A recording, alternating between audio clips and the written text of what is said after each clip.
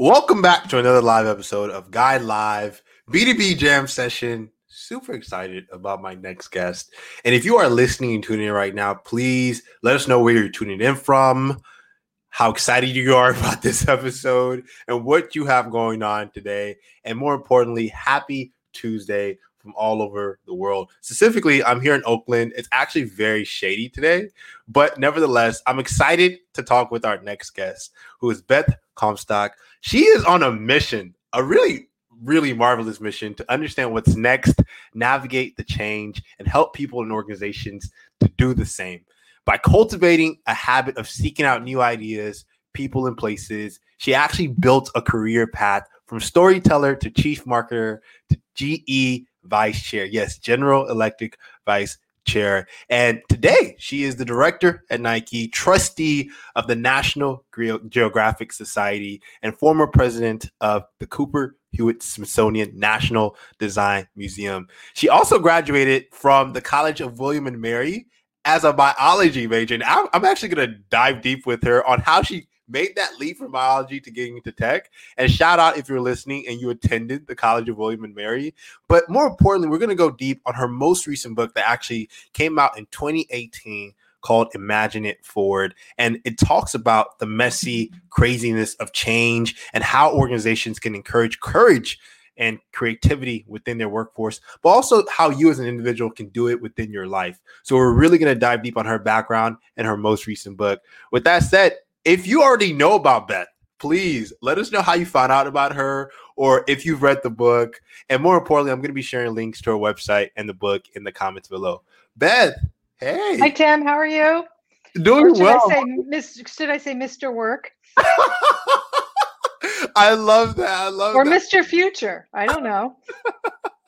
Thank you. Where are you tuning in from today, Beth? I'm tuning in from New York City. Wow. NY. How are you holding up with everything going on in the world? Well, it's crazy. I think we're all just trying to figure it out. And you just do the best you can. I mean, New York's such a great place. I get out to the country when I can. So I try to, get out and get to nature when I can. But what you got to love about New York City is it's really resilient and tough, and people make the best of whatever the situation. Yeah. And that's actually something that you touch on a lot in your book. But I want you to take us a little bit before, you writing Imagine It Forward. How did you get started with your, marvelous career in the tech industry? Well, I was a biology major who wanted not to go to medical school in the end, but I wanted to be a science journalist. And that's what put me on the path. I got into the media world, and media kind of led me forward. It became more of a tech business. My last job in media was leading NBC through the digital revolution, and GE owned NBC. So that's how I came to work in GE, a big technology company. So it was, I kind of found myself there, if you will. One step led to another. But as a marketer, which is what sort of the path I chose to go through my career, I think one of the things that helped distinguish me in my career was, as a marketer, asking about not just how does this technology work, but how is it going to change our behavior? What is it going to do to the people who use the technology? So I was able to take a different lens in a technology company.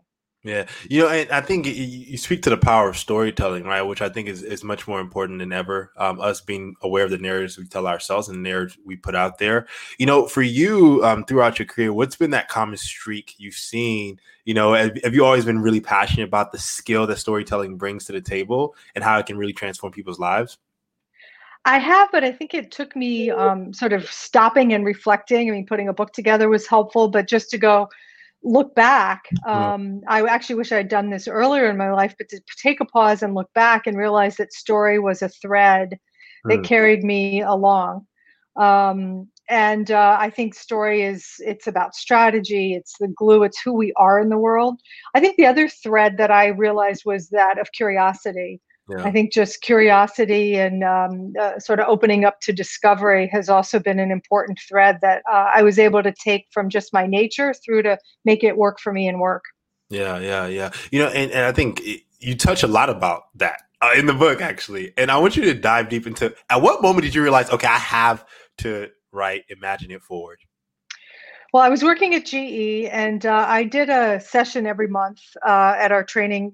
GE has a training institute, and I did a class, if you will, every month with early stage managers. And I loved this class. I couldn't wait for it. Why I loved it so much because we shared ideas. They beat me up. They challenged me. I got to challenge them. But one of the things that became obvious, though, it became a great place to talk about innovation and taking risks and people looking for some encouragement. And I started to just realize that that we needed more space for that. And I started to remember back when I was starting out, what were the things that I had to work through. And so through that class, it just sort of said, hey, I think I've learned some things the hard way that can help people, especially people middle of their career, middle of the organization, who are trying to just figure it out. You know, and so I've been in organizations where middle layer management, middle layer leadership is probably the most, they face a lot of issues trying to drive and transform the organization through change, right? Because one of the things that you mentioned is that change is very bottoms up and outside in your book. And I want you to talk a little bit about, your personal experience, because you really, one of the things I really loved about the book is you went really personal and kind of detailing, from your marriage, your former marriage, and how you manage change and how you manage juggling a career and then your personal life. For you, how have you kind of created this framework around change in your personal life, and how do you think people can apply it in their personal life and career, especially in times like this? Yeah, well, that's such a powerful set of questions. One thing I totally agree with you to start off. I think we expect so much of people in the middle of the organization, yet don't give them the space and the encouragement. To what you said, I totally agree. We expect people in the middle of our organizations to make all the change happen, as if somehow like they have magic just coming out of their fingers, yet we make it really hard for them. And so part of what I try to do with the book, as I said, was summon that part of myself. What were the struggles? How do you get that magic? And it's not really magic, it's just behavior change.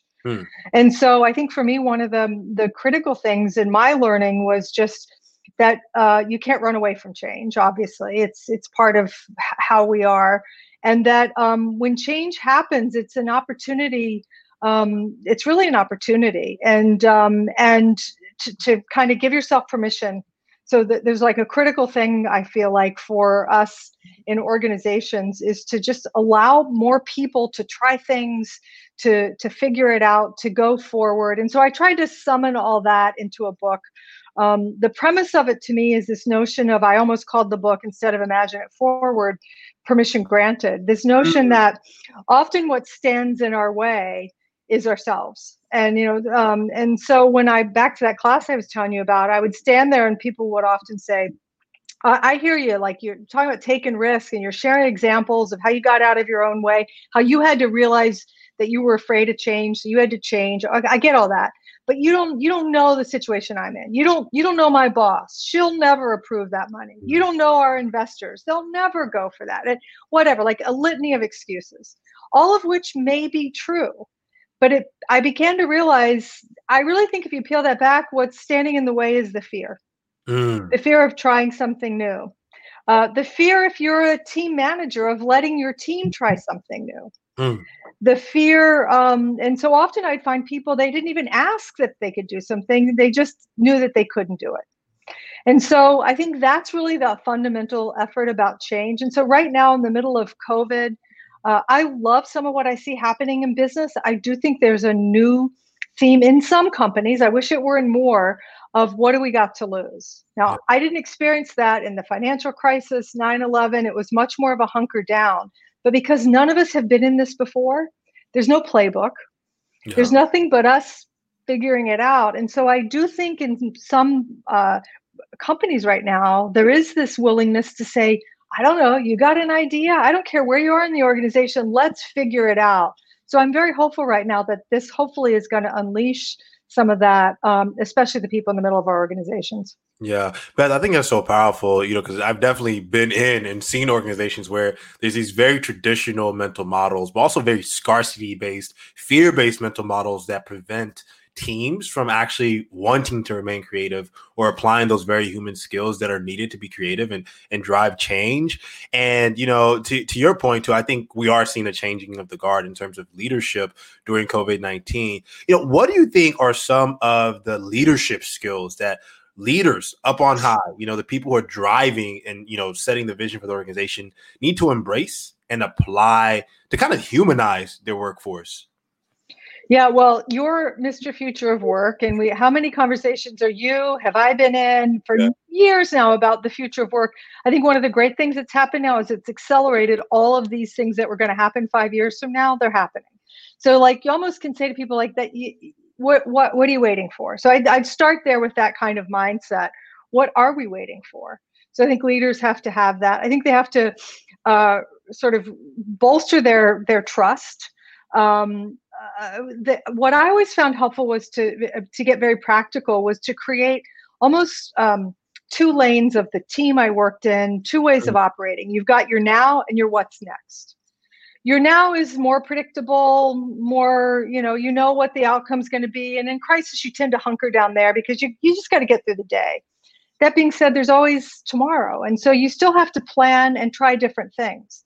And so that what's next lane, I think, becomes critically important right now. So for leaders, why not invest a little bit into the what's next? Free up people of their time, their mind share. If you have a little bit of extra budget to try some things, I mean, here in New York City, what have restaurants been doing during the pandemic? They've had to figure out a way to survive. So they had to think about now, they had to find money to pay rent, but they've also, bakeries have been doing crazy, baking kits or selling flour out the back door. These are all the things you try out and experiment in. So I think that's that sort of understanding of now and next, and a base of let's try things to figure it out. You're not going to bring down your company by trying a few things. So give people space to discover, to explore, to test. The other thing I think that leaders need to do is get really comfortable with upping their feedback loop, making it more frequent. Hopefully most people have faster feedback from their customers now. I think we've been a little slow in companies in getting that feedback loop with our employees. Certainly annual surveys, I mean, those are long past and companies still do them, but you need a continual, ongoing, where do I stand? And do you have the kind of feedback loops with your company, with your team, anonymous, direct, group, individual, where you're constantly understanding where people are, what the challenges are, where they need help. Your job as a leader, I think it's, I talk about as emergent leadership. Your job is to not to manage. You don't manage people. Maybe we manage projects, but your job is to inspire, to encourage, to fight for space, for thought, for money, to say to your team, go for it. You know what you're doing. That's why you're here. If you need help, come to me. But my job is to get out of the way. And so I just think it's a different mindset. And right now it's testing us to say, why not? Yeah. I really love your perspective on leadership, because I wish some of the leaders I've worked with in the past had that same mental model. Me too. We've all worked for some of those people. Because most leaders in the past I've worked for, it's more so, it's very fear-based. It's very ego-driven. And I think, we are seeing a monumental shift, I think, at a societal level. But in business, I think we're also feeling that, like, the best organizations are going to adapt through this crisis, but also the crises that may come are the ones who are leading from this very inspiring angle and are encouragers, not, micromanagers. And, one of the things that I really love about the movement that you're building with your book is that it's called Imagine It Forward. I want to ask you, who have been some of the leaders in your life that have kind of inspired, kind of the movement you're building with the book, and how you see leadership changing? Well, I've been fortunate to work with some amazing, great leaders in the course of my career, whether it was Bob Wright in media, Jack Welch in the early days when I was at GE, and most recently when I left GE with Jeff Immelt. And I would say some of I've learned both the good and bad, but I think Jeff Immelt, I was able to really grow immensely working with him because he got out of the way. He was like, here's a seed of an idea, run with it. Do what you can. He was not a micromanager. And I think I came to appreciate the liberation of, if you need help, let me know, but otherwise you're on your own. I've worked with some incredible teams. I think the marketing and innovation team I worked with at GE, especially toward the end, I can't imagine not having had that experience. And we just did our best work together. And so we had a real commitment that we're going to fight to do our best work together. And if anything stands in the way, we're going to fight to get rid of it. And so it meant we had to be brutally honest. And so oftentimes you're learning from people who are your peers, people who are more junior than you, who maybe work for you technically in an org chart. Those are leaders who've inspired me, who've had to come and say, I remember one of my colleagues at GE, finally she was like, look, you just got to know, like, we call you the dog from Up. Like, what? I don't, why? Isn't he cute? Like, why? And she was like, because you're chasing every shiny new thing. And we don't know how to react to you. Like, everything, you ask us to chase down everything. We want to do good work. We want to do right by you, but we're tired. We're distracted. Help. Thank goodness she said that to me. Wow. Because I needed that feedback to go, like, I'm curious. Everything's interesting, to say this is interesting, but don't do anything, as opposed to this is interesting and then feeling they had to do something. That's good leaders, I think, get that feedback, but good leaders come in all parts of the organization and they have the courage to say, you're holding us back. That's powerful. Shout out to Sarah, who's saying, has there ever been a benefit to waiting, or is the historical tendency to do that simply a safe feeling option? So I think it comes from like waiting as a leader or being patient. Beth, have you ever experienced a need for you to be patient in terms of how you lead, or leaders have done this really well? Sarah, I don't know. We don't have enough time. You should know I have a t-shirt. I should have worn it today, and it's in silver. It's a beautiful script that says "frickin' impatient" that was given to me. So I am not patient. So I don't know that you're going to find much advice from me on waiting or being patient. Maybe, Tim, it's a future podcast with someone who's very patient. So Sarah, I don't know how to tell you that. I think right now there's a lot of tension. We're in an instantaneous world. You've got to respond, certainly from a communication and story perspective, but you also have to wait and do some discovery. And so I think what I came to appreciate is respond as best you can with the knowledge you have, but give yourself an out to say, this is how we see the world now. When we get new information, when we get those feedback loops going, and we find something that contradicts or makes that finer, we're going to come back and change that situation. So give yourself a bit of an out as a leader. I think it's a bit of what we're dealing with in COVID right now. I think we expect people to have all the answers, and maybe you might have asked our healthcare providers up front to say a little bit forcefully, we don't know, although I think they did. But I think it's okay as a leader to say, we don't know all the answers. So, Sarah, I guess what I'm saying is I think to embrace the tension a little bit, but waiting too long, I think never, ever helps in times of crisis, especially. Yeah, no, that's such a powerful thought. Beth, when is the next book coming out? I don't know. One of the things I've been investing in this year, I've taken some time off, and I've been investing in my own personal creativity, and I'm doing a lot of creative writing. So if I come out with another book, I think it may be something very different, with a very different kind of path. So I don't know. Well, we're excited for it, and thank you for leading your movement and everything that you're doing to help leaders and organizations imagine it forward. And I think for me, because I often consider myself a creative technologist, reading your work and seeing the what you're instilling in the world is really powerful, because I don't think people realize that we're moving towards an era where your creative intelligence, your ability to take risks, even in times like this, are going to matter more than ever. So we really appreciate you for leading that. And is that what a creative technologist is? Somebody who sort of uses their creativity to navigate technology? Yep. That's what I believe it is. And, just fuse different ideas together. And I think for us, with what we're doing and the movement that we're leading with Guide, it's just us building a platform that that's for our community, and our community has existed for the last 2 years. So, I think that's when we think about the future of work, and I think about the future of just working, you need people who are coming to the table with creativity in everything that they do, because work is going to be more about the consumer versus their job. It absolutely, and work is about the outcome, the impact. It's not what did you get done, it's the impact you had. And I think more than anything where we started, it's about the story. And I think it sounds like with what you're doing, I mean, just even the way you talked about, I'm a creative technologist, there's a story there. Tell me more. Where did you come from? Where are you going with that? How can I join? Those are what make a really good story. So I think that's critical for where we are right now. Thank you, Beth. We need to have you on for a future episode. What do you think? Okay. Thank you, Beth. Appreciate Thanks, you so Tim. much. Nice seeing you. Thanks a lot. Bye. Woo! Shout out to Mrs. Comstock. Oh my goodness, Steve. So sorry, man. Just seeing your question. Any thoughts on how to drive change when it requires a significant culture shift in your organization?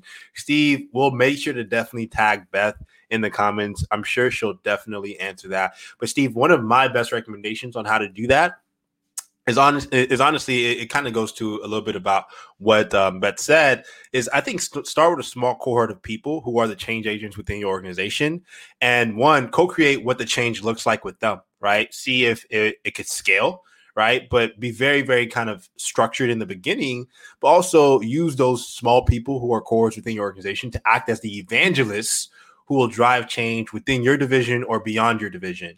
And one of the things when it comes to change transformation work is that it's bottoms up. It's not top down, and it's bottoms up and it's outside in. And it usually requires you level setting on what is the contextual need for change. Why must we change the way we're doing certain practices? Why is our policy not working and keeping us innovative? Why do we have to, completely get rid of this business unit or rethink it, right? What is the contextual need for us to change? Humanize that, have a few evangelists, and then use them to drive the change within your workforce. So those are how you, I think, get the feedback loops working. So, Beth, I'm sure can add her perspective in the comments, Steve. Steve, appreciate you for tuning in. And thank you, Sarah, and everyone else who's listening and tuning in. If you all have any ideas on who you want me to interview next on a future podcast, as always, I am always looking for feedback as well as potential future guests. Please recommend them to me. I'm always talking with you all in my LinkedIn DMs on people that I think would be great to have on for future episodes. So definitely let me know, and check out utfow.com if you want to sponsor a future episode or if you have a guest in mind. In addition, the Guide app beta has been going tremendously well. If you want to sign up for early access to Guide app, please go to guideapp.co early access and sign up to early access of our Guide app beta. With that said, I hope you all are having a lovely Tuesday, staying safe and healthy. I wish you the best, and I'm hoping that you are killing it in your job, with your family, and living your best life. As always, peace, love, and abundance. Talk to you soon.